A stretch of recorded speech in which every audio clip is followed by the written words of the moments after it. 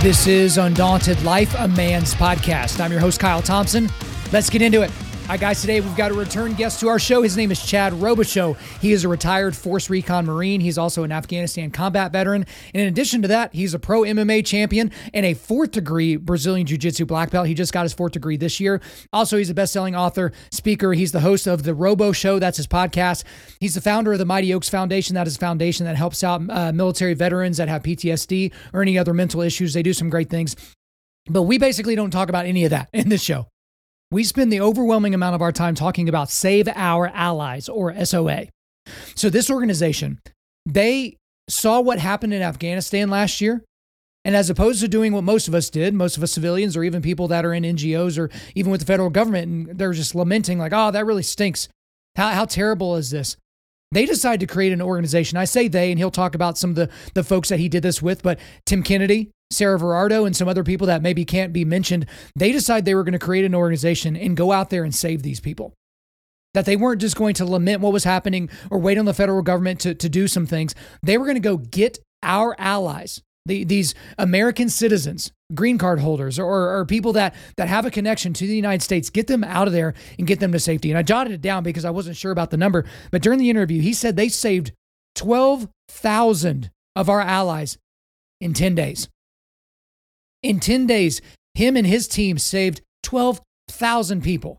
People that would have been sold into sex slavery or shot in the street or beheaded. You know, they're not really doing public executions anymore because they're trying to seem like the Taliban has moderated or things like that. But we get into all of that in this interview. We certainly spend a lot of our time talking about Afghanistan. But then as soon as everything popped off in Ukraine, Save Our Allies was there. SOA was on the ground, helping people, helping with medevacs, helping, move people to safety, getting people to where they could be taken care of. But guys, this isn't just like a slobbering love affair on the stuff that they did. I did push back and challenge in some areas. It was a very positive interview overall, but I did ask about, hey, how do we know that everybody that we quote unquote saved from Afghanistan came over here and they're not just a bad guy? Maybe we created a bunch of sleeper cells here in the United States by bringing all these people over here. What about that? How did we vet these people? He goes into a lot of detail with that. Also with Ukraine, it's an incredibly corrupt government. We know that. So is all this money that's going through the United States federal government going over to them, your tax dollars? How can we guarantee that that's going to actually buy bullets and ammunition and missiles for these folks? And it isn't just going to line the pockets of people in government over there. We get into all of that. Guys, this was such a good conversation because one thing for a lot of us, we try to build our opinions based on our favorite political commentators' opinions. Whether you're on the right or the left, you're going through and looking at it through their lens. And so you're looking at something like what happened in Afghanistan and Ukraine through their lens and not your own lens. And the reason is because you got a job, you got kids, you got things to do, you got soccer practice, you got, baseball practice, you got all these things. You don't have time to sit there and break down exactly what's happening. And then even if you did have the time, how are you going to get the right information? How do you know the stuff that you're listening to and that you're hearing is the right information for you, is accurate? You don't know that. Well, he and his team are on the ground in both of these areas. So you're going to get a peek behind the curtain as to what's going on right now in Afghanistan and the Ukraine that you're not going to be getting from Fox News or MSNBC or the New York Times or even the Daily Wire. There's going to be a lot of things that you're hearing in this that you will have not heard before. And guys, I'm not going to keep them from you any longer. So without further ado, let's get into it. Chad Robichaux, welcome to Undaunted Life, a Man's Podcast. Thanks, man. Thanks for having me on. Yeah, absolutely. We're glad to have you back. I mean, in the last podcast, we talked a lot about your personal history, kind of how you got into MMA, jiu-jitsu, a lot of stuff you've done with Mighty Oaks Foundation. And guys, you can find that in one of our old episodes. But a lot has changed in the world since the last time you came on this podcast. I think you came on pre-pandemic, if my memory serves me. And so literally nothing is the same. But we're going to spend a lot of time talking about the stuff that you're doing now, and we'll get into the organization and all that here in a second. But I always like to ask guys that served overseas in a combat role, which you did in Afghanistan, kind of what your thoughts were whenever Afghanistan fell, whenever we decided that we were going to pull our troops and pull our presence out of Afghanistan. We'll get in a second to kind of what you did to counteract some of the evils that were being done. But just simply as a veteran, as an individual veteran, Chad Robichaux, when you saw that we were pulling out and you saw what was happening on the ground, what was your reaction? Well, I mean, I guess the first word that comes to my mind is disgusted. I have a lot invested in Afghanistan. I did 8 deployments there. My son did a deployment there. I buried 15 friends that went to Afghanistan. So I have a lot invested. And not only that from my side as a service member, but as someone who has became very close to Afghans and Afghan culture and Afghan friends, knowing what would happen to them. I've been around the military a long time, almost 30 years now. I understand what decisions like the decision was made has on not only the United States and our national security, but on the world, on the people of Afghanistan. Just based on the knowledge I have, it was just immediately disgusting to me because I knew it was not only the wrong decision, but I knew the catastrophic effects that decision would have. And unfortunately, I didn't want to be right, but unfortunately, I was right, and we're seeing it continue to unfold now. Right. Well, I've talked to a lot of veterans on this show specifically, and to be honest with you, Chad, none of them used that word. None of them used the word disgusting. It was surprising and disappointing and horrible and all that. I guess give me a little bit more on the disgusting side of it, because was it because you had some I guess, middle knowledge or further knowledge of what this was exactly going to lead to? Was it because I think that is an appropriate word to describe the leadership, if you can even call it that, from the White House and on down, the leadership in our military to allow something like this to happen. It almost seems like they had to have some other plan. You know what I mean? So exactly. So why disgust? That's where the word disgust comes from, because it's to me, it wasn't a decision made for the best interest of America and the world. And when decisions are made in the United, and look, I'll prep this with this. I didn't vote for Joe Biden. I never would vote for Joe Biden, but that has nothing to do with that. It didn't matter who was in the White House. If Donald Trump was in the White House and made the same decision, my reaction would be of disgust. This decision was made outside of the best interest of America, our national security, and the sanctity and safety of the free world. And what were those motivating factors for those decisions? I have my suspicions. But no one will really know, because the intelligence community recommended against it. The Joint Chiefs recommended against it. Everyone recommended against the decision to pull out from Afghanistan the way we did.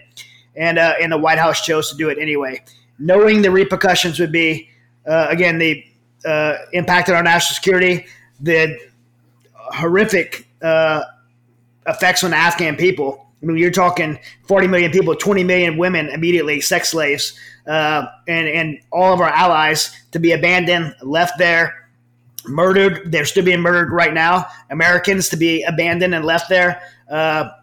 It's disgusting. We don't leave Americans behind. We don't do this to our allies, and we don't turn over innocent people who can't defend themselves to a terrorist organization, right. And then turn over the world's most strategic location, which is Bagram Air Force Base, surrounded by Iraq, Iran, Russia, China. You don't turn that over and just give that away for no reason. And there was no reason to do it. It was disgusting. Well, we'll get into how you and some of your close friends decided to respond to that here in a second, but I do want to pry a little bit more into some of your suspicions as to why we would do this, because it didn't seem like a strategic move from the outside, but I'm not privy to all the information that even you're privy to, much less the people in the White House. Yeah. One of the more interesting takes I've heard was, I believe it was Dakota Meyer, a mutual friend of ours as well, that was on Joe Rogan Experience. And he said, well, why would they leave all the, aircraft and Humvees and weaponry and all that behind? Well, it's so that these contractors can continue making those things and get us ready to go for the next war, which will inevitably happen because of the power vacuum that's been created there, that's being, overcame by China and Russia, and that they're kind of filling the gap. I feel that's a little bit conspiracy theory-ish, but if the last 2 years have taught us anything, Chad, it's only a conspiracy theory until we get the evidence that says it's true. So if you were, and I know some of that's private, and you don't have to just go full force on as to why you really think, but in your wildest imagination, if you were to actually try to peg why they did this move, why they gave up Bagram, help me understand, because it still keeps me up at night. Yeah. Well, most conspiracy theorists at this point are called prophets. Now, I mean, the way things we've seen things unfold. There's plenty of things I was told had conspiracies about, including things in Afghanistan that turned out to be very true and validated now. For me, the big reason that President Biden gave was that we were in a 20-year war. It was an endless war, and we had to get our troops out. No more American lives would be lost. And I think it was said so much that people actually started believing that we had to leave. Maybe we just need to leave a different way, a right way. There was a better way to leave. That's not true at all. We wasn't supposed to leave. We should not have left. We wasn't in a 20-year war. It wasn't an endless war. In fact, we had anywhere from 2,500 to 4,000 troops there at a time. In Japan, since World War II, we have 80,000 troops. Mm-hmm. In Germany, we have 40,000 troops. And in South Korea, we have like 35,000 troops. These are rough numbers. But we've been there since World War II, so why leave with only 2,500 troops there or 4,000 troops there? We have done what should be done in a situation like this. We had an international presence. The entire world was participating in this international effort to keep terrorism at bay in Afghanistan by using Bagram Air Force Base. One of the things that President Trump had proposed with his withdrawal was to hand the Bagram Air Force Base over to the international community. We were going to continue to support and advise the Afghan National Army and the Afghan National Police to keep the Taliban at bay. I don't agree with President Trump's negotiation with the Taliban. I don't think any president should have done that, but nonetheless, they did. And in doing that, in doing that, negotiating with the Taliban and the White House, the present White House, continuing to do that, they chose to leave, and they used the excuse of not keeping it in this war. The truth is, the only person that had to gain from this, you can't really gather someone's intention. So you look at what someone had to gain. The only people that had gain in this is really two nations. You could say three. You could say Russia, but mainly China and Iran. China wanted the mineral rights to the Hindu Kush Mountains for lithium rights, and they wanted it for forever. People were calling me a conspiracy theorist for saying that we would give up Afghanistan so China could get those lithium mineral rights from the Hindu Kush Mountains. But the day we left, and the very next day, those mineral rights were given to China by the Taliban, billions of dollars worth of lithium. In addition, the only thing that sits between China, who needs oil, and Iran's sanctioned oil is Afghanistan and the United States military. The United States military had to move out of the way for China and Iran to be able to trade oil. And additionally, third and probably most importantly, the most strategic place on the globe in today's present world is Bagram Air Force Base. It sits between Iraq, Iran, Russia, and China. And it's very, for us to give it up, the United States to give it up without giving it to the international community is treasonous to the world. I mean, those are big words, but it is. I mean, why did we not consult with the rest of the world, with Germany, Britain, France, to say we're going to give this base up? The only people we consulted with was not even the Afghan government, was the Taliban. The only people we consulted with. When we left, when we started to leave, not only did we leave before we evacuated our civilians, which is obviously common sense says is catastrophic, but we left, we abandoned Bagram Air Force Base first. As we abandoned Bagram Air Force Base, we left, I'm told up to, and the number's been but up to $85 billion worth of equipment and technology and classified technology. We left that there. When the Taliban started moving, and I've been in these rooms before, you see them on this, there's rooms full of satellite imagery. You could see the Taliban moving, 75,000 strong from Pakistan, from the FATA area, the Federal Administrative Tribal Area. As they would have seen this coming, Central Command, CENTCOM, said, hey, we need to resecure Bagram Air Force Base. One, to be able to have a secondary evacuation point to HKIA airport in Kabul. And two, to be able to secure our equipment. Central Command planned to jump the 82nd Airborne onto that Bagram Air Force Base to recapture it. The White House had shot that down and turned it off. No one knows the reason behind that, but not only did we cut off our secondary evacuation point, but we left and abandoned all that equipment there. When you said several times there, Chad, about the international community, technically there's not an international community. Every country has their own interests central to their planning. So that's part of it. I get what you meant by that. But also, doesn't this just bring up all of the kind of shady dealings with the Biden family in the country of China, because again, we weren't allowed to talk about the Hunter Biden laptop and some of the things that were going on there. But again, before we get into the conspiracy theory stuff, because that's going to send us down a rabbit hole where we're both just going to end up pissed off, let's come back to the stuff that you decided to do with it, because almost immediately after all this was falling and the world's trying to like catch up with the news cycle and figure out what exactly is going on there, you and some of your close buddies that many in our podcast audience will recognize decided that you weren't just going to sit on the sidelines. You were going to make something happen. And you started an organization, again, almost immediately, called Save Our Allies. So I want to read the mission of Save Our Allies, and then I just want to tee it up to you to kind of give us the ideas to kind of how did this idea come to force, and then what did y'all end up doing? But from your website, our mission is to rescue American citizens, permanent residents, SIV holders, and other special populations from conflict zones and contested areas. For those brought to the United States, we help them navigate the many challenges of being a refugee in order to form a successful and productive life here at home. So why do that immediately as opposed to just doing what the rest of us did, which is just to look at our screen and lament what was happening? Well, I mean, for me, it was honestly, it sounds, I can make myself sound great, but it was very selfish. I did it, those 8 deployments I did on a JSOC task force. I had an interpreter named Aziz. He started off as my interpreter. He became my teammate, and then he became a witting participant in all my operations. So really, when I was running around Afghanistan, supporting my JSOC operations, it was me and him. I went all across the mountains of Afghanistan and into Pakistan with him. He saved my life 3 times, probably more than that, but tangibly 3 times.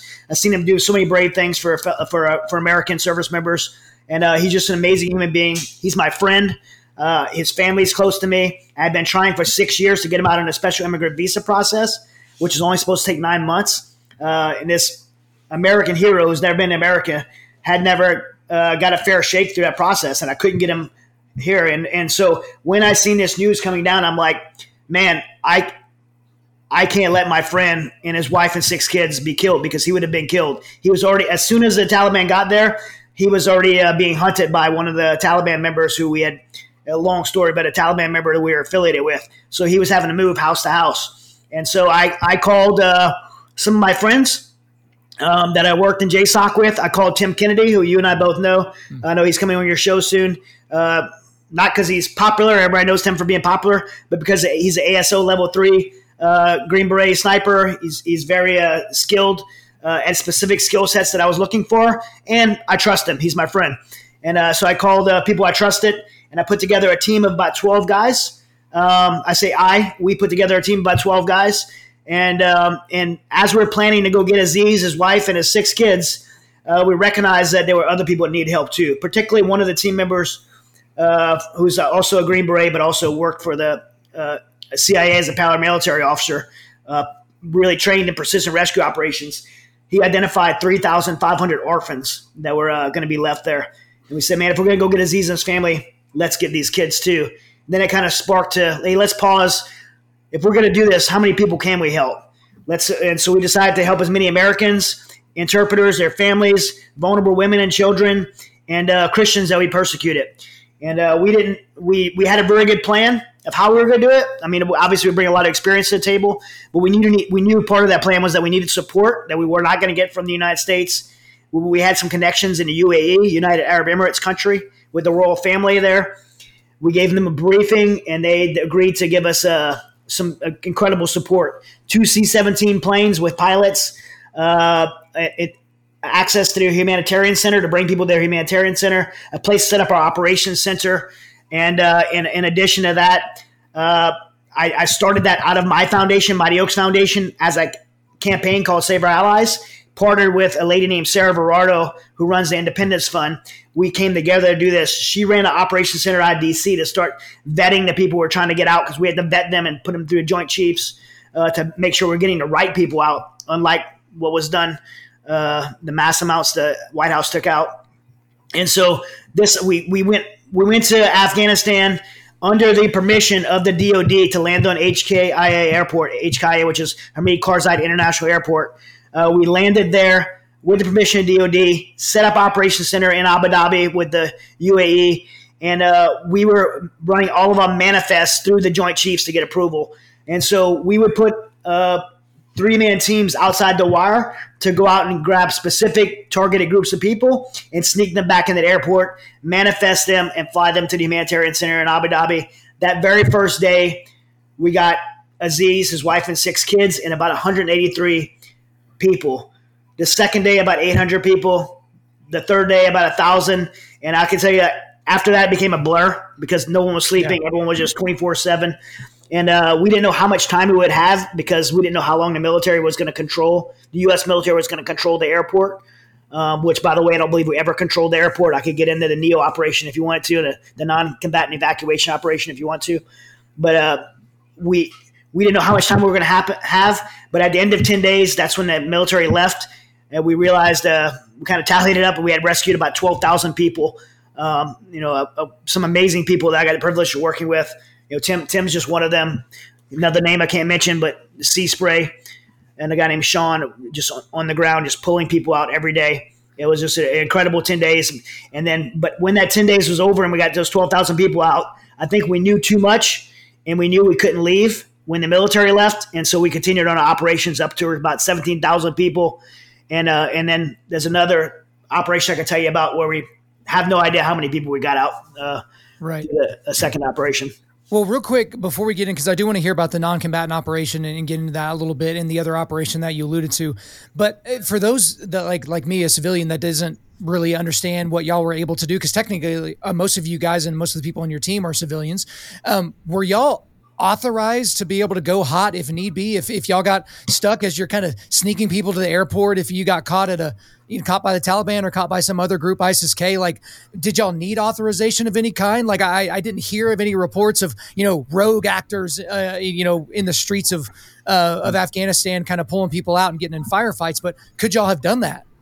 It's a really good question. I think as we select a team like this, you want to make sure you're putting people on the team that have got that out of their system. They're not wanting to go fight. I had hundreds of emails coming in from people, like, even with Ukraine but Afghanistan as well, like, hey, man, I want to go over there and get some. It's like, hey, over the last 20 years, why you wasn't getting out there getting some? Like, right. We had plenty of opportunity to do that. This wasn't the opportunity to do that. This was the opportunity to rescue people and try to avoid any conflict at all. So our guys are very experienced professionals, already had that out of their system. They were not looking to fight. Thankfully, nothing happened with anyone. I don't know of any incident where anyone had to engage. There was some face-to-face confrontation with some Taliban, but I think they didn't want any trouble as much as any of our guys didn't want any trouble because they just wanted Americans to leave.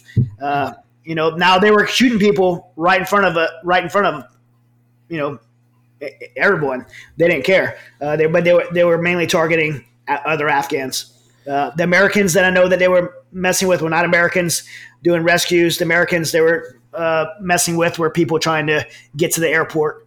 They were taking their blue passports and beating them up and sending them back home.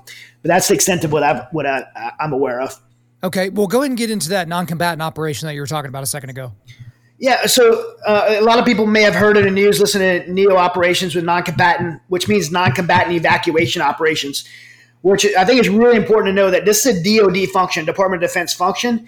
When something bad happens in any part of the world, the military is responsible to rescue non-combatants from a combat environment, from a hostile environment. That's the United States military's part of their role to do that. The State Department is a diplomatic organization. It's separate intentionally from the DoD, right? The DoD is like your strong arm. The State Department's your, people that's going to have diplomatic negotiations and things like that, economic negotiations, things. So they're separated for reasons. The NEO operation never belongs to the State Department. The White House chose to take the NEO operation away from the DoD and give it to the State Department, putting the State Department in charge of this operation. Horrible decision. I don't know that's ever been made before. And the result would be what we got. I mean, they treated the State Department treated the airport as if it was an embassy, meaning that we could defend anything inside the airport, but anything outside, we're not going to go out and do anything. So now our United States military became embassy guards for the airport. They weren't allowed to leave. They weren't allowed to defend themselves. If they seen an American fighting for their life just outside that airport perimeter, they were not allowed to engage or go out there and help them. They witnessed, our U.S. service members witnessed Americans being turned away, being beaten by the Taliban. Our U.S. service members witnessed innocent Afghans being killed and decapitated right in front of that gate and were not able to do anything about it. That was the result of the NEO operation being taken from the DOD by the White House and given to the State Department. Other countries like Britain and France were flying over the gates of the airport to go get their people. We were not allowed to do that. I do know that some of our JSOC units went get specific people. That did happen. That came out. That did happen. But for the most part, evacuations were not happening once they secured the airport. With the NEO operation being run like that, people would say that we control the airport. But anybody with combat experience understands whoever controls the outer perimeter of somewhere controls that ground space inside of it. The State Department gave the Taliban control of the outer perimeter of the airport. They controlled who came in and out of that vicinity of the airport, which means we never controlled that airport. This is catastrophic of running a NEO operation because you're not controlling the non-combatants that you're trying to evacuate. The Taliban is. And they were asking for things like more time or more access for U.S. citizens. They're negotiating with a terrorist group, and one of the things, kind of one-on-one with negotiations, you never give a deadline. But the White House gave that date and deadline, and the Taliban just had to hold out and hold that outer perimeter until we left. And when we left, we had thousands of Americans still there. And I'm not exaggerating. The White House at that time said we had 100. That number has been contested. And even in the Senate hearing, the Blinken Senate hearing, that number was contested because just on the White House's math, that didn't add up. But even if the White House was right that we only had 100, it doesn't matter. To me, the world I came from in military special operations is we don't leave one American behind. Even some idiot like Bergdahl who does something stupid, we will scorch the earth around that person to go rescue them. And use every bit of military might and strength to go get them. That's what Americans do. That's what gives Americans that sense of freedom and peace to travel around the world. And we didn't do that. We told Americans we were going to leave them behind, and we did. And there are Americans still there today that you won't ever hear about because they don't have an outlet because they're inside of a closed, controlled Afghanistan by the Taliban that they'll never be able to reach out for help. And they don't know who's there because there's no way to know. And Chad, it was unfathomable, some of the things I was hearing out of the administration while all this was going on. But one of the common things I kept hearing, not just from the administration, from a lot of people in the media or blue check marks on Twitter, is how this is a different Taliban. Don't think of him as the guy in the man jams with the AK-47 or chopping off the heads of people. Like, these are sophisticated people, and like, we can negotiate with these people. But it's like, I feel like we lost sight of the fact that no, these are our enemy. This is the same group that harbored Al-Qaeda and Osama bin Laden, during the whole 9/11 era. And it seems like we've forgotten which side of the ball that they're on. They're not on the same side as us. They don't have the same morality as what we're trying to do as a country. But I guess whenever you're going out to do these missions, kind of to go back a little bit to what y'all were doing on the ground with Save Our Allies, help me understand how you guys know who you're getting out. Because we'll get into Ukraine here in just a second as well. Part of the concern, again, as an ignorant civilian, is you see these planefuls of people, whether it's y'all's planefuls of people or Glenn Beck's planefuls of people or the U.S. government's planefuls of people, and you're like, how in the world do we know who these people are? Did we just create a bunch of sleeper cells here, stateside? Like, when you're going out there, how do you know who they are? How do you know where they are? How do you know you can get them out safely?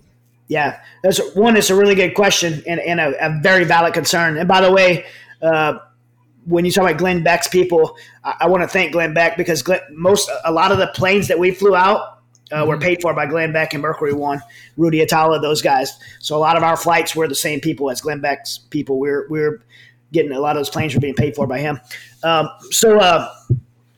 When you see these mass groups getting on airplanes, this was the part of that failed NEO operation. Thousands of people flooding the gate. I mean, if you're in a survival situation, the strongest of the strong are going to make it to the gate, right? Not the women, not the children. Right. When they let when they opened the prison on Bagram Air Force Base, they said many of those people went straight to that gate at HKIA and people made it through. So that's who was making it to the gate. The U.S. military had to respond by direction of the White House and say, hey, we need to start evacuating people because that's what the public pressure wants, right? So they're landing empty planes, and they need to fill those planes. The military cracked the gate. Whoever the strongest was would make it through the gate. They would go in this holding hangar that was supposed to fit about 15,000 people. People were dying in this hangar. They did no vetting of these people at all. They didn't even know who they were. And they would go in those planes and fly straight to the United States and go in their refugee centers in the United States on bases, and then they could leave at any time they want. Zero vetting at all. Upwards of, I don't know the exact number. I think more like 80,000 people were flown out that way.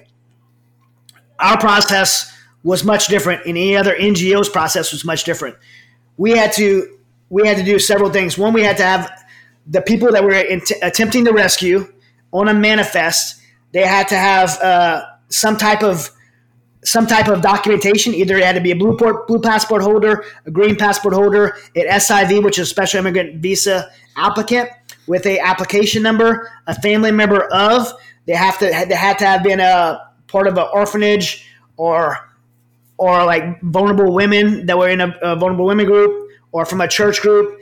And then we would validate. We had 7 points of bona fides that we would make sure that was actually the person we did outside the wire, not inside the airport, outside the wire. And I don't want to say what those 7 points are, because that's kind of goes into our means and methods of how we validate people. But we would validate that's who they are. And then once we did that, then we would bring them into the airport, and then they would go through a biometrics system, and then they would get on a plane, and that plane wouldn't fly them to the United States. It would fly them to a third-party lily pad country where they go undergo a State Department review. And most of them are still undergoing that. I mean, Aziz has just got to the United States last week after 8 months of that in Abu Dhabi. So we're not the State Department. We don't say if someone's a good guy or bad guy. We did everything we could to get them to that point, and then the State Department and that lily pad country did that. So two very different groups. And I'm not bashing the DOD. Our brave men and women in uniform were doing what they were told to do, and they did an impossible job there under the White House that put them under impossible situations. However, those planes that the DOD flown out were unvetted people that came to the United States, and we should be concerned. We very much should be concerned. The planes that the NGO community have flown out of there, are the bad guys in those? I don't know why a bad guy would want to leave a brand new country that they were given, but if they did, they have to go through a State Department process, and that's right. The process we followed. Well, let's talk a little bit more about that. And I don't want to spend a whole lot of time on this because we got a lot more ground to cover with Afghanistan and Ukraine. But one thing, and again, I tinge all of this through the lens of, hey, I'm an ignorant civvy. There's a lot of things that I don't know. And I think that's a good lesson for everybody. Express when you don't know something, because then you give someone the opportunity to teach you. Whenever I was seeing these evacuation pictures of those men that you described that were obviously strong enough to push their way through and get on those planes, I was looking at a bunch of military-aged males who supposedly were people that weren't tally, that they weren't, they weren't bad guys as you just described them. And I'm wondering myself, as an Oklahoman, as a patriotic American, if something like that were happening in this country, the amount of pushback, just me and my crew of guys, my personal foxhole here, that we would push back and try to fight against the tyranny that was befalling the country that I was in. And again, I don't want to be needlessly offensive or judgmental about a group of people, because I was not on the other side of the gun. They were, right? Right. But why do you think personally we saw so many military-age males that were just willing to, I would like to volunteer for one of the first places on the plane. I'll go ahead and let the country of my forefathers burn. Yeah. I mean, one, I think I'll say that we've seen the opposite of that in Ukraine right now. Exactly. I mean, you get women staying there to fight. You get 200,000 Ukrainians who went back to Ukraine to fight, left freedom to fight. But in Afghanistan, it's a little bit different, and I'm not defending everybody's position there. But I will say this: one of the things that did bug me was when President Biden got on the microphone and said, we can't help these people that won't fight for themselves. And that's just not true, that they won't fight for themselves. Because for 20 years, 60,000 Afghans died fighting for that country. They were given support by us. They were given air support. They were totally equipped by us. And you had to imagine that they felt that they were completely not only abandoned, but given away to the enemy when you took away the air and gave the country to the Taliban. And I don't think, again, it's not defending them, but I don't think they knew how to react. And when you've seen some of the Afghan soldiers lay down their arms, you've seen some of them crying, begging not to give up their arms. It was just heartbreaking for me because I don't know all of them, but I seen so many Afghan warriors, such patriots for their country, fighting for their daughters to be able to go to school, willing to lay down their lives. I've seen Afghan, like literally, you could be in a convoy and the Afghan vehicle is going to be first because they don't want U.S. service members to get killed first. Mm-hmm. They'll drive over an IED, the vehicle blows up, kills everyone in, and the next week, Afghans are going to be in that first vehicle again in a convoy. I mean, willing to die for Americans. And Aziz would never let me go around a corner first in the middle of the night in a Taliban village or in the mountains, even though I had more military experience than him because I was his guest and he wanted me to be safe. That's the warrior spirit these guys had. But when you take away the air overnight, when you give that country to the Taliban without talking to them, I think it broke their will and they panicked. I mean, they didn't feel like they were fighting Taliban anymore. They felt like they were abandoned and given away. And I think some of that is what you see.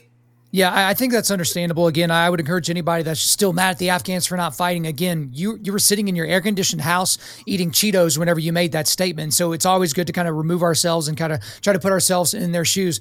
Before we move on to Ukraine, what is your understanding? It's not really understanding because you do still have boots on the ground there as to the current state of affairs in Afghanistan. Because I remember I've got some friends that are over that are doing some things over there, and some things are way worse than we expected. Some things are not nearly as bad as we expected. But what is the current state of what's going on for the people of Afghanistan, and kind of what do we see in the near future for them? Well, we do know they're still hunting people down. They're searching houses. They're arresting people. They're executing people. They're not doing public executions from what I'm aware of. They're dragging people off. I'm getting a lot of stuff from people directly in Afghanistan. Unfortunately, there's going to be no media because we gave them ability to cut any media out. They control. It's like North Korea now. It's a vacuum. No one knows. It's an information vacuum. No one knows what's actually really going on there. How many Americans are there? What Americans are facing? How many, of our interpreters what they're facing? But we just hear their stories, and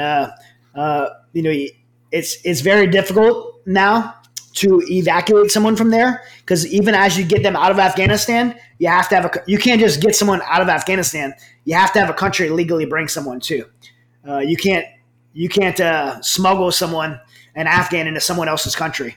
Mm. If I go grab an Afghan and bring him to Pakistan, well, I'm illegally immigrating them into Pakistan, or I'm illegally bringing them to Abu Dhabi or America, right? So there's rules to this, and so a lot of it's really sad because I get emails and messages every day like, "Please help me. My father was killed. It's me and my sisters.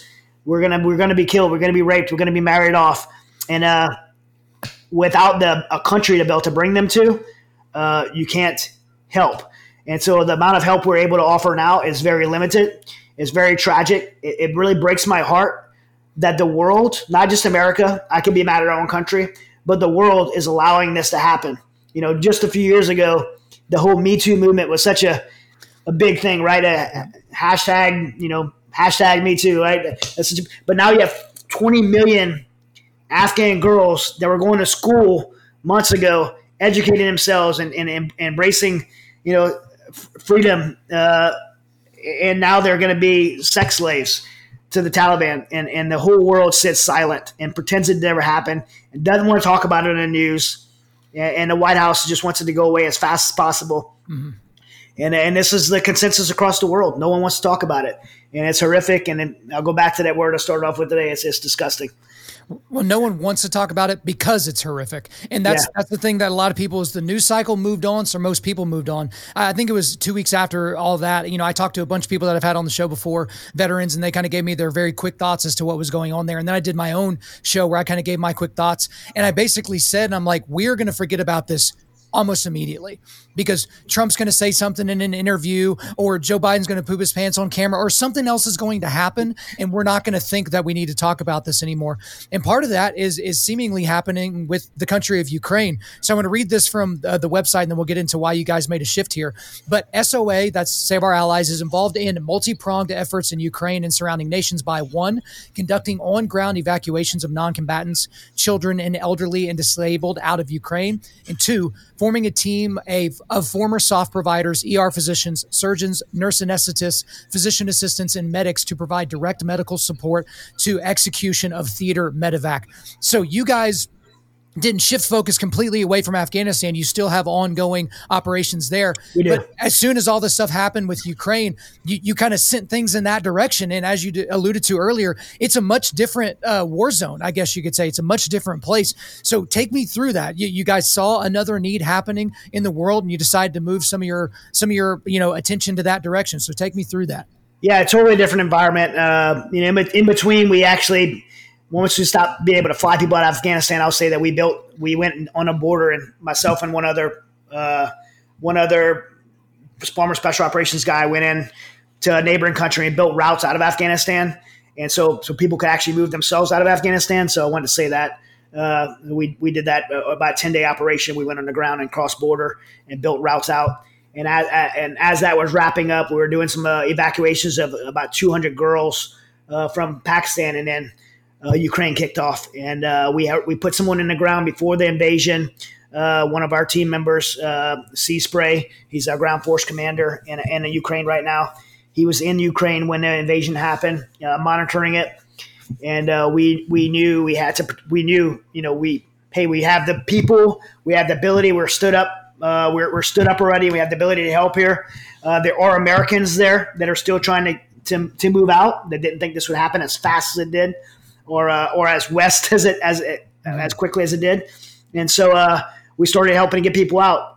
As we watched it, though, we seen that there were so many NGOs responded, and there was the ability to get a bus and drive a bus across and open a door and let people get on the bus and drive across. So we're not going to do what everybody else can do, and that's not being condescending to anyone else. It's like, let's do what no one else can. I mean, that's what special operations does. We always do it when no one else can, what seems impossible.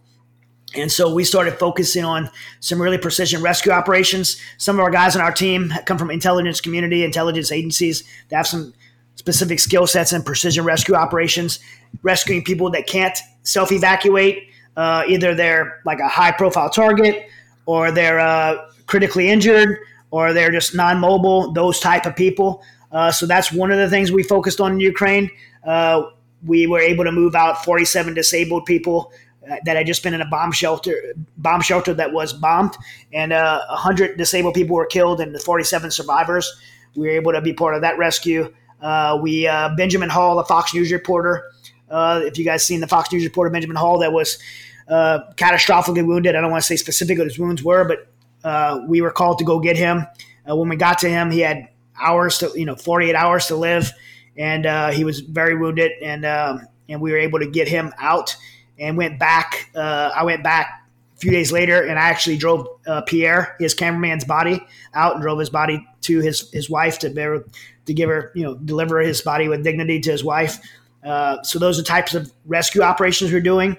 We're also building infrastructure in place to sustain rescue and support operations should the cellular network and power go down. So off-grid communications packages we're putting throughout the country. So kind of like a special operations mission that we're getting set up throughout the country. And so we've been very successful with that operation, as well as moving medical support forward to very critical areas and having medical mobility to be able to move wounded people, maybe not just out of the country, but to a safer place, to different hospitals and places in the country.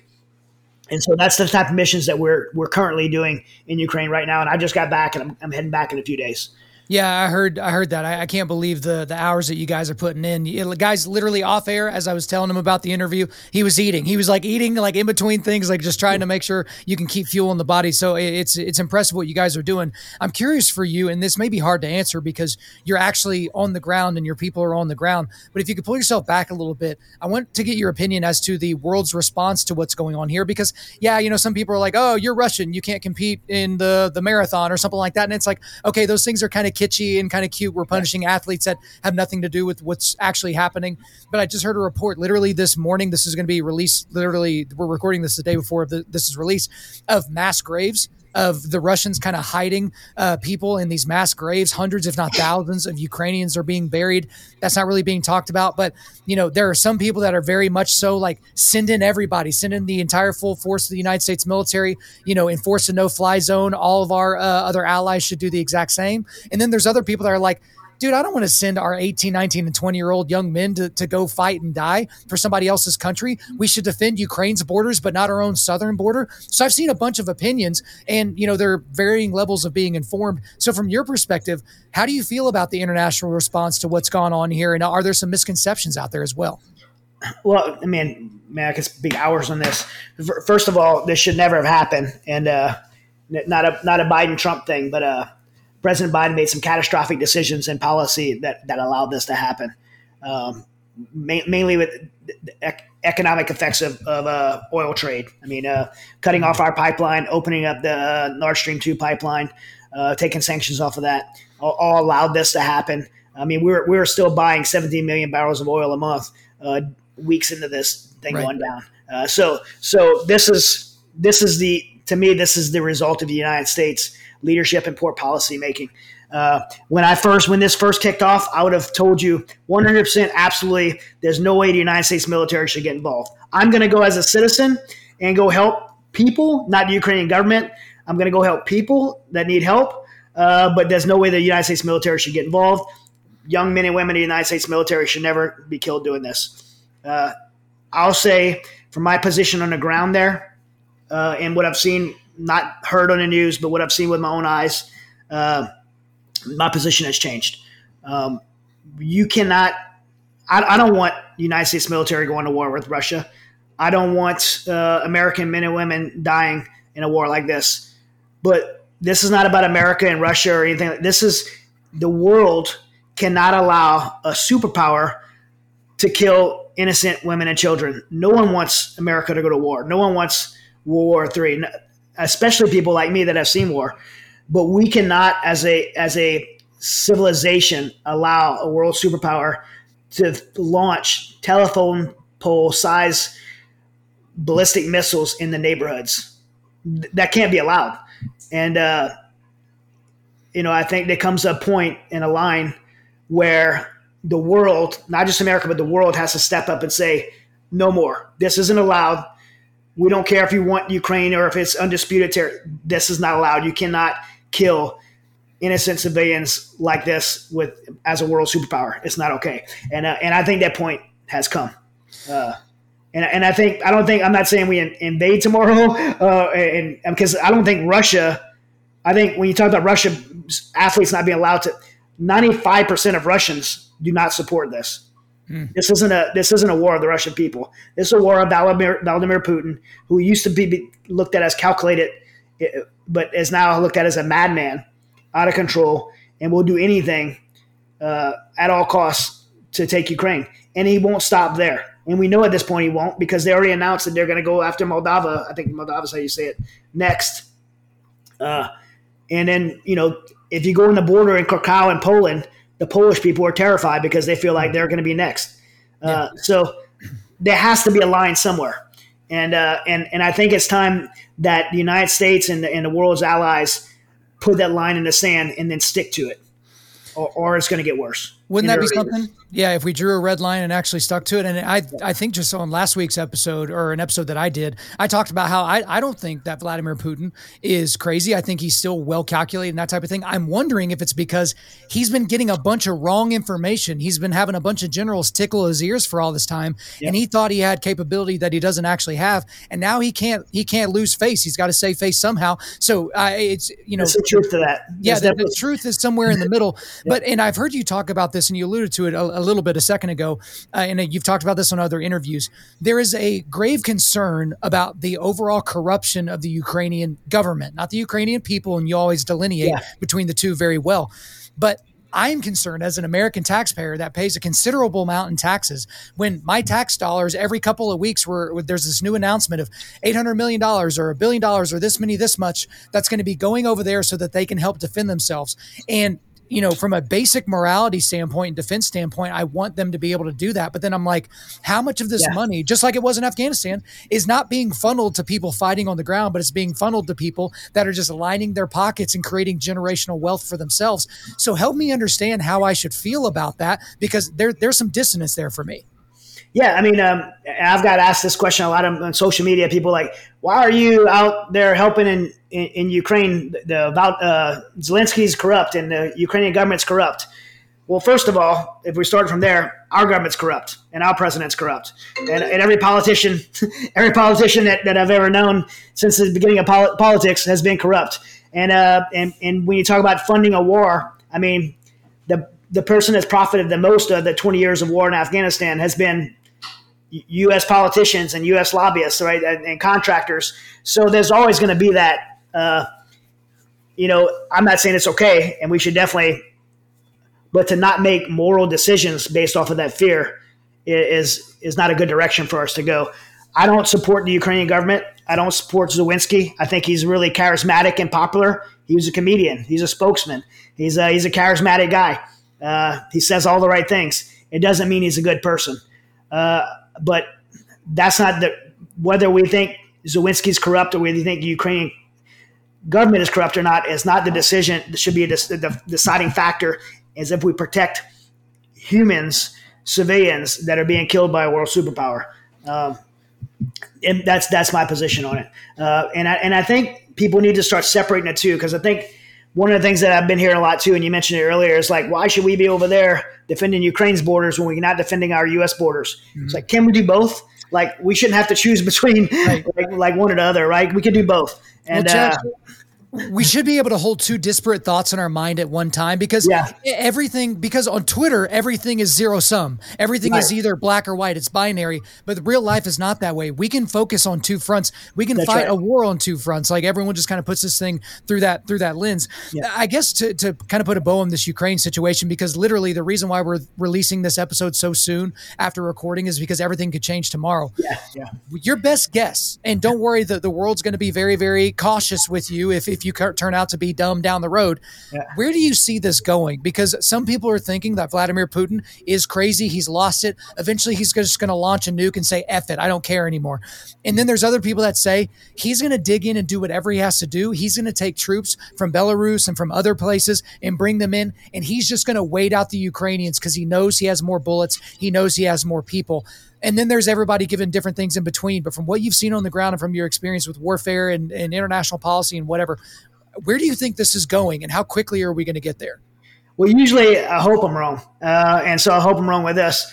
I don't see Russia backing out, and I don't see Ukraine backing out. This is going to be a long, drawn out just fight that's going to cost. It's going to continue to cost thousands and thousands of lives unless the world steps in. And then if the world steps in, then it's going to cost thousands of lives as well. Unless the line's put in the sand and Putin responds to that line in the sand. But I mean, I can't speak for Zelensky besides what he said publicly, which everybody's heard, that he's not backing down, not going to give an inch, not going to give up any land. But I was sitting I was in Chernobyl, Ukraine. I was in a basement of a safe house, kind of felt like World War II, because it's dark, gloomy, cold, air sirens are going off, and I'm meeting with a pastor in the basement of a safe house from the underground church, and it's like, and I'm asking him the same question you're asking me: how's this going to end? And he's like, we're going to win, and I'm like, how? And he said, well, they can't win unless they kill every single one of us. This is a pastor. He's like, they have to kill every one of us. We will not one Ukraine will give up. And you're talking about people where, like I said earlier, 200,000 Ukrainians from around the world have went back to fight. I drove across that border and I had a 30-year-old woman who wasn't allowed to walk across the border ask me for a ride because she had went and dropped her kids off in Poland. And now she wanted to go back to fight with her son. I drove her across the border and dropped her off. She walked in 10-degree weather out into the woods because I was going the opposite direction. We dropped her off. She's going back to fight. These people are not going to give up. And the more dug in and resilient they are to fight, the more that Russia's going to keep getting their butt kicked, and they're going to have to escalate force, and they're going to have to bring in more people and more bullets. But I think, and they keep getting embarrassed. I think the reason they're getting embarrassed is their logistical train was like a paper tiger. I was surprised. I was like, man, when I'm watching their logistical train fail the way it has, it kind of made me gave me a little bit of confidence in America's military force and our capability in the world. But yeah, I just see it getting worse. Well, as you were talking through that, Chad, it reminded me of Vietnam, to where at a certain point, the United States military realized they're going to make us kill all of them. And there was this unwillingness. And again, I'm bastardizing and painting with an incredibly broad brush. You're right, though. That's true. But it's like, if it's the same thing, morally, we were unwilling to just eviscerate the entire country of Vietnam. And so we kind of licked our wounds and got out of there. When you talk to guys that were on the ground fighting over there, it's like, hey, we gave way more than we got, but they certainly got. But the same thing is true over here, is we don't have any of this compunction that Vladimir Putin has, that moral stance, that he is unwilling to wipe Ukraine off the face of the planet. And so I am curious to see kind of where that goes into the future. You're right, though. It's the same scenario as Vietnam, but Vladimir Putin's much different, and Russia's mentality is much different than ours was. So yeah, you're right. I hope you're wrong too. I hope you're wrong that this continues to escalate. I hope you come off with egg on your face down the road and something works out. But I got to say, I'm a very pessimistic guy, especially with stuff about this. And it's been worse than I ever could have imagined, even just paying attention the way that I have. But for Save Our Allies, one thing that I'm curious about is, there's a book that we have on our book list on our website, the 100 books every modern Christian man should read list. It's called Left of Bang. I'm sure you're familiar with a book like that, but bang is whatever the thing is. So maybe that's when the active shooter takes his first shot, when the bomb vest is exploded, when the whatever happens, that's bang. And most people live right of bang, right? So something happens, now I got to react to it. A lot of people freeze up. A lot of people make bad decisions just because they're living right of bang. So from that perspective, using that description, Save Our Allies has kind of been right of bang. Things go bad in Afghanistan and then we react. Things go bad in Ukraine and then we react. Do you see Save Our Allies into the future staying right of bang? Because to a degree, it's hard to know what part of the country is, or what part of the world is going to completely devolve, overnight. Nobody was expecting, this time last year that Russia was going to invade Ukraine like this. Is that where y'all are going to play? Are y'all going to continue being right of bang? Is there a way to be left of bang? No, I think we were more left of bang than most other people for Afghanistan, because of the fact that I was already working to get Aziz before Afghanistan really kicked off. So we were like July, but I would still consider it right of bang. But Ukraine, we were a little bit further left because we already had a team in place and people and some infrastructure and a 501c3 set up. And so we're getting there. I hope, honestly, I have no ambitions I run Mighty Oaks Foundation. That's the foundation I run to help wounded veterans of PTSD, and on the spiritual side of recovery and readiness. I wish that could go away. I wish there was no need for that. I wish I could shut it down. I really wish that Save Our Allies was something I could say that was fun while it lasted. Glad we were able to help a lot of people. We don't need it anymore. But unfortunately, that probably won't be the case. And so as we go not only after Ukraine, but right now, currently, we're trying to be in a position to be more ready and more left of bang for the next one. And that's just, recognizing where the world is right now, how unstable the world is, and how these organizations need to be set up and be prepared to respond quickly. And that's what we're trying to do.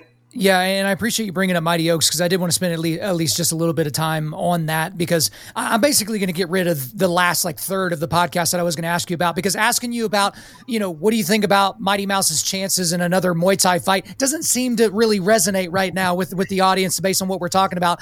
Although I would like to talk a little jiu-jitsu. We'll do that when things settle down here down the road.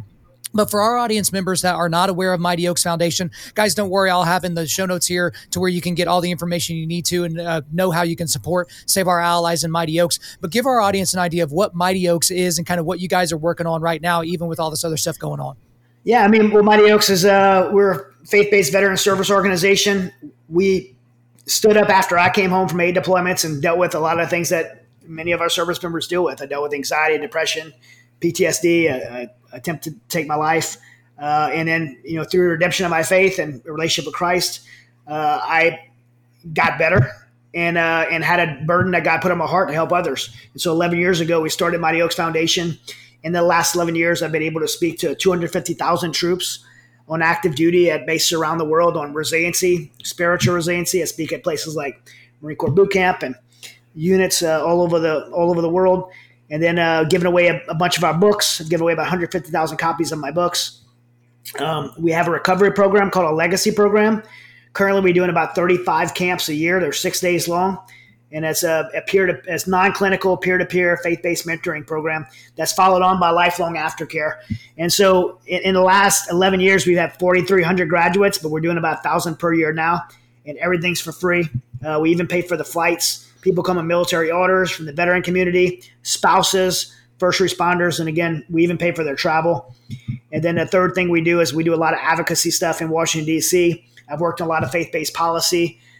President Trump had appointed me the chairman of the White House Faith-Based Coalition. We got an executive order signed and did the Prevents Bill to bring faith programs back in the VA and DOD. And so we had a lot of tremendous success there. And then with, Mighty Oaks was the foundation to start Save Our Allies. We seen a need, and we had a 501c3 in place. We already did international programs. And so we launched in partnership with Sarah Verardo and Independence Fund, we launched Save Our Allies from Mighty Oaks. And so that's just some of the things that we do at Mighty Oaks. Incredible organization. We are currently relocating our headquarters to Texas. And we have ranches all over the country, California, Ohio, Virginia, Texas, and Montana. We did some of Montana last year. But we have ranches that we bring to veterans too, or to all the students too. You guys really do fantastic work. To a degree, I wish we could have spent the last hour just talking about Mighty Oaks because of stuff that you're doing. But the other stuff seems so pertinent in our faces, and there's a lot more bloodshed happening on that side of things. But we'll go ahead and end it here. And for any of you guys that thought I misspoke earlier, saying that Mighty Mouse fought a Muay Thai fight, just like 2 weeks ago over in one championship, he fought Rod Tang in a mixed martial arts fight where the second and fourth round were MMA and the first and third round was Muay Thai. So guys, I know my stuff. Stop trying to pretend like I don't know my stuff. All right, but let's kind of end it here. I want the Chad Roba Show State of the Union in terms of the United States, because there's no shortage of things to be outraged about if you're an American, whether it's the stuff that we've kind of talked about, how we're viewed on the international stage, whether it's Joe Biden somehow getting 81 million votes because it was obviously a completely fair election that happened, trying to figure out, is Trump going to run? Is DeSantis going to run? Is Disney going to try to, groom all of our kids? Like, there's so many things in America right now that seem just absolutely insane. So I'm just going to turn it over to you. What are some things that you're worried about for this country? But also, I know you're a very optimistic guy as opposed to me. What are some things that we can look forward to in terms of, hey, we are the United States. Things aren't as bad as they may seem. Well, first of all, I'll say with the 81 million votes, I was curious when I went in the airport the other morning, which is the first day I flew since the masks are off. And I seen about 99% of the people with their mask off when they could have had them on. And that made me realize there probably wasn't 81 million votes. Maybe not. Let's not go too far. I don't want to get this show canceled. All right, this is good stuff. Look, sometimes Americans on the left and right need to learn hard lessons. And I think over the last year, while many may not admit, they're learning some hard lessons on those who hated President Trump, who are so radical, who are so radically against conservatism. They're starting to learn some hard lessons, whether it be at the gas pumps, whether it be they're feeling the fear of national security, they don't feel safe anymore, or they're seeing things like Afghanistan and Ukraine and saying, hey, I didn't like President Trump. His tweets were mean, but I'm not okay with this happening in the world. And the world does feel like a more unstable and less safe place. I think what we're seeing is people being woken up to that. And I hate the word woke, but I think the word woke right now has actually had a 180 effect. And I think people are being woke the other way and realizing that this far left socialist movement that they were trying to drag our country to, people are waking up and realizing this isn't a good thing. And President Biden is not in charge of our country. Whoever is making terrible decisions, and it's costing lives around the world, security around the world, and instability both economically and from our national security. So I think people are waking up to that, and just in timing, the midterms are coming. And I don't have a lot of faith in our election system. We've seen that in the last round, but I think they would have to cheat pretty obviously to stop the midterms. And if we can win, when I say we, if America, free loving America, can win the midterms, I think we have the ability to really turn this country around. It's terrible what's happened to this country in the last year, but I still believe in America. I believe in the people of America, and I think the loud the loud small few is not is nothing to the silent majority, and the silent majority is starting to wake up. And I think we're going to see that in the midterms. I'm really optimistic for that. When I think the silent majority, so-called, they're getting a lot louder now. And one thing that I'm enjoying seeing out of a lot of conservatives is conservatives used to be like, okay, push on me, that's fine, but I'm going to keep you at arm's distance and I'll push back a little bit. Now we're seeming to go on offense in a lot of ways, and we're pushing back in ways where the marketplace is recognizing. But again, the reminder to everybody is elections have consequences. Oh, you want to sit there and lament, but you didn't vote, right? You live in a swing state, you live in a purple state, you lament to the things that are going wrong on this planet, and yet you're not voting, or you're voting for candidates that are actively doing things against what you say you believe in. So again, we went everywhere in this conversation. I really appreciate your time, especially since you just got back. You're just about to leave again. I know this was hard, kind of squeezing this in. So my audience is certainly going to be appreciative of it. But as for now, that is all for me. Is there anything else you want to get off your chest? Nope. Last closing thought with that is I'm not a spiteful person, but maybe a little bit with this. I hope gas prices go up to $10 a gallon. So people feel it. I'll pay it just so people can feel it. So people need to realize, the consequences of these things. The way we're headed right now, it would not be a shock to anybody. But Chad Robichaux, thank you so much for coming back on Undaunted Life, a Man's podcast. Thanks, man. God bless. There you go, guys. I hope you enjoyed my time with Chad Robichaux. But before we let you go, we are going to do a quick resilience boost. At Undaunted Life, our mission is equipping men to push back darkness with content that forges spiritual, mental, and physical resilience. So the links I've got for you today, I've got a link to the Save Our Allies website and also the Mighty Oaks Foundation website. And then I've got all of the different social media platforms for Chad. So the Instagram, Twitter, and Facebook, so you can keep up with everything he's got going on. All right, guys, thanks so much for listening to the show. We do appreciate it. Wherever you're listening to this, please subscribe, rate, and leave us a positive 5-star review. If you want me to come speak live at your event or on your podcast, just send me an email to info@undaunted.life. That's info@undaunted.life. You can follow us on Instagram and like us on Facebook, and check out our website for everything else, including how to donate to keep more content like this coming your way. Just go to www.undaunted.life. And as always, we want to thank the band August Burns Bread for allowing us to use their music for our content. The music on this podcast is their song Cutting the Ties, which is off their 10th anniversary re-recording of their album Leveler. The links are in the description. I'm your host, Kyle Thompson. Remember, keep pushing back darkness. Keep forging spiritual, mental, and physical resilience. Keep seeking the Lion of Judah.